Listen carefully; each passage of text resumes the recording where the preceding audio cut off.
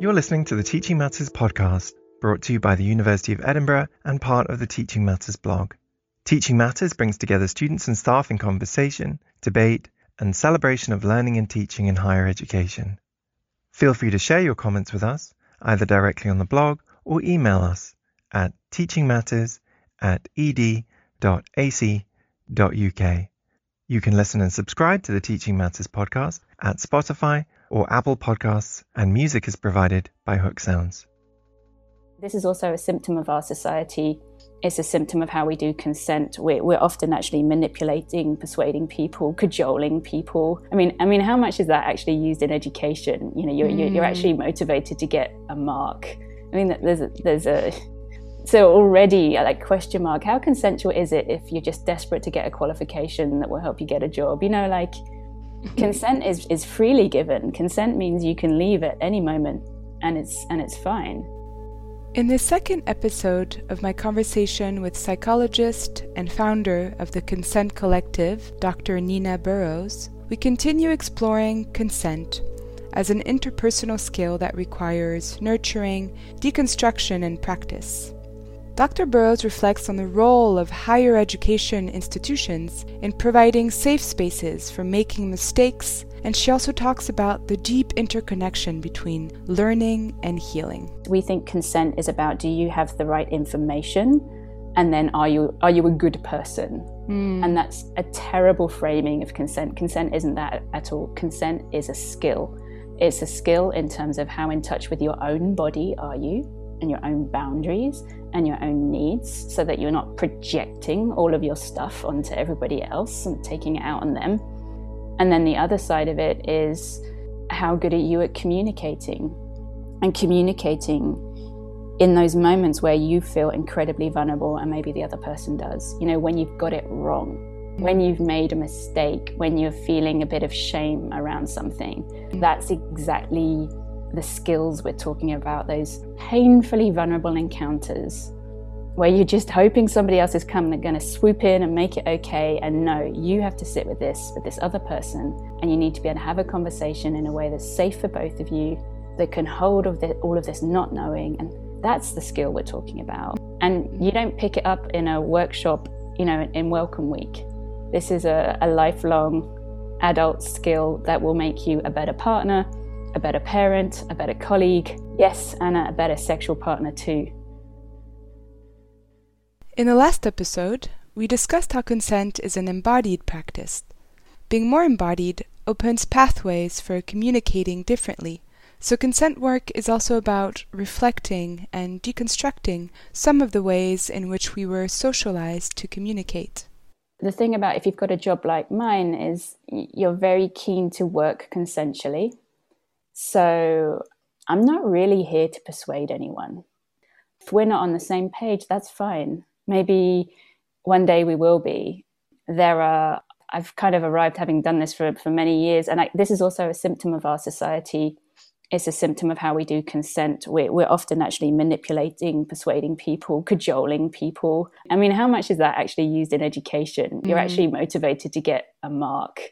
I mean, so already like question mark. How consensual is it if you're just desperate to get a qualification that will help you get a job? You know, like consent is freely given. Consent means you can leave at any moment, and it's fine.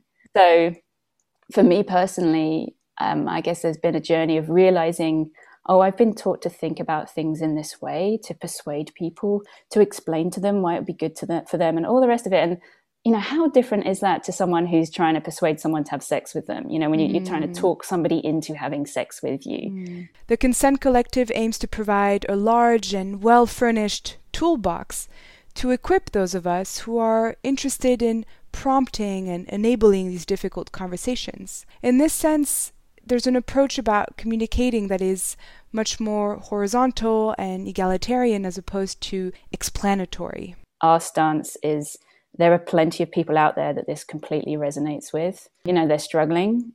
There are unfortunately far too many people out there who are living with their own histories of harm, having experienced harm. And so really we're just making stuff that speaks to the very huge choir that already exists, and then and then that's the work. So a lot of our job is to empower other people to have these conversations with their people.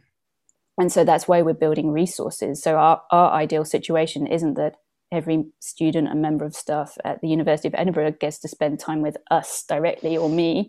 It's that we spend time with your women's officer and then they build something and you engage with that. But we're supporting the people at your university who are deeply passionate about this and want to grow and learn. And so that's why the consent piece is about finding the people who are already enthusiastically up for this and then trusting the ripple effect. This ripple effect can help carve new spaces in which we can make mistakes, spaces that provide safety for pushing the boundaries of our comfort zone and grow together. Institutions and classrooms have the immense potential for providing such spaces. We don't come out of the womb with all of this knowledge. We have to acquire all of this stuff. Yeah. And so we need, it's not even self-compassion, I think it's wisdom. There's something to me as a psychologist, so now I'm really getting my psychologist hat on, yeah, but there's something almost arrogant about assuming that you could get it right. I come from a position of, I am getting it horribly wrong mostly. If we even want to use that language anymore, I actually think wrong, right is perhaps part of the problem. If I'm learning something new, it's inevitable that as part of that process, I'm going to be making mistakes. So what we do not need on our university campuses is good people who always get it right. That's ridiculous. But I do think that a lot of the thinking that goes into how universities respond to these challenges is almost like that. Mm-hmm. What we need are spaces where it's safe to make a mistake.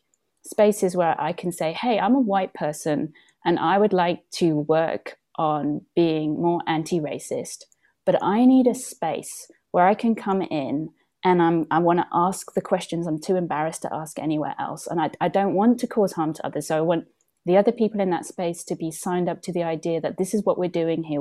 We're supporting each other on this process.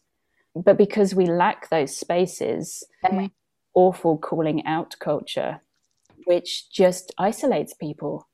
We need to start calling people in and recognizing that, hey, if I say something to you about something you've said and it's just landed with me in a really bad way, that is an act of generosity. Like I'm invested in you. And I don't believe that I believe you want to know this about yourself. And because I'm invested in you, I'm not going to be like, oh, you got it wrong, get out of here. It's like, hey, you know what? I've made that mistake before. I was where you were. And I will make a mistake about something else. And I would love it if you would call me in. And could you do it in a way that I can hear without having to pander too much to my, fragile ego? But that's the dance that we need to be able to do with each other. And it's actually purely a dance of learning. Learning how to be human and do relationships. And the gorgeous thing that we're constantly encountering is difference. But we tend to respond to it with fear instead of, oh, I need to learn something new here because this is different. How did this last year of living and working in a pandemic affect this subtle dance? What lessons can be drawn from a year of crisis and uncertainty? Where do we go from here? I think when it comes to looking back at the year we've been through, it would be so easy to have quite a negative conversation about that. And I think it's important to recognize there have been lots of things that happened that are not ideal, that are not great, and all of the rest of it. I guess for me, what I do notice about now is we're in a moment of chaos and disruption, and that is a very creative space. Whilst it's uncomfortable, the potential for change right now is really interesting. And so that's the thing that excites me. The thing that concerns me is, one of the first things we had to do as the Consent Collective, we're invited to hold a seminar, and it just really struck me. It's like, oh my goodness, I'm suddenly in the rooms of all these students. I'm in their bedrooms, like the camera is in their bedroom, which is such a personal and intimate space. And they probably don't really have any choice about that because, they don't have a spare room and they don't have a home office.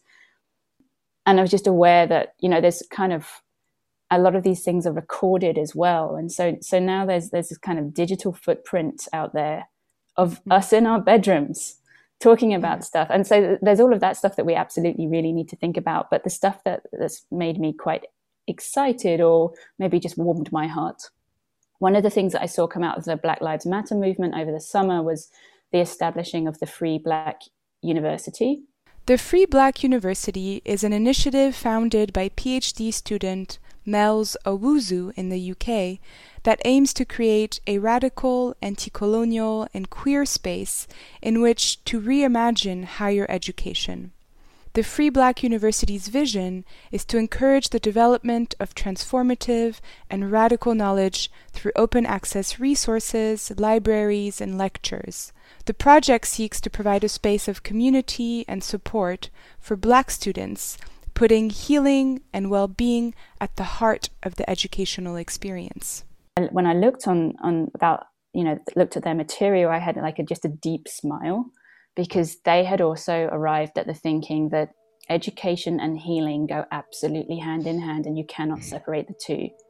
So their narrative is very much, we need to heal ourselves from the kind of racialized world in which we've had to grow up, and learning about that is part of it. You literally cannot separate the two.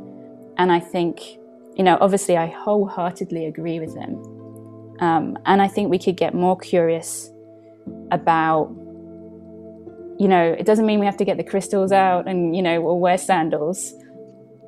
To me, there's wisdom in that. And there's something about wisdom. Wisdom isn't just our left brain, I've got the right answers. There's nothing wise in having the right answers. There's something wise in asking the good questions. Mm-hmm. And I think if there's ever a moment for us to ask better questions, and we have permission to do so, it is now.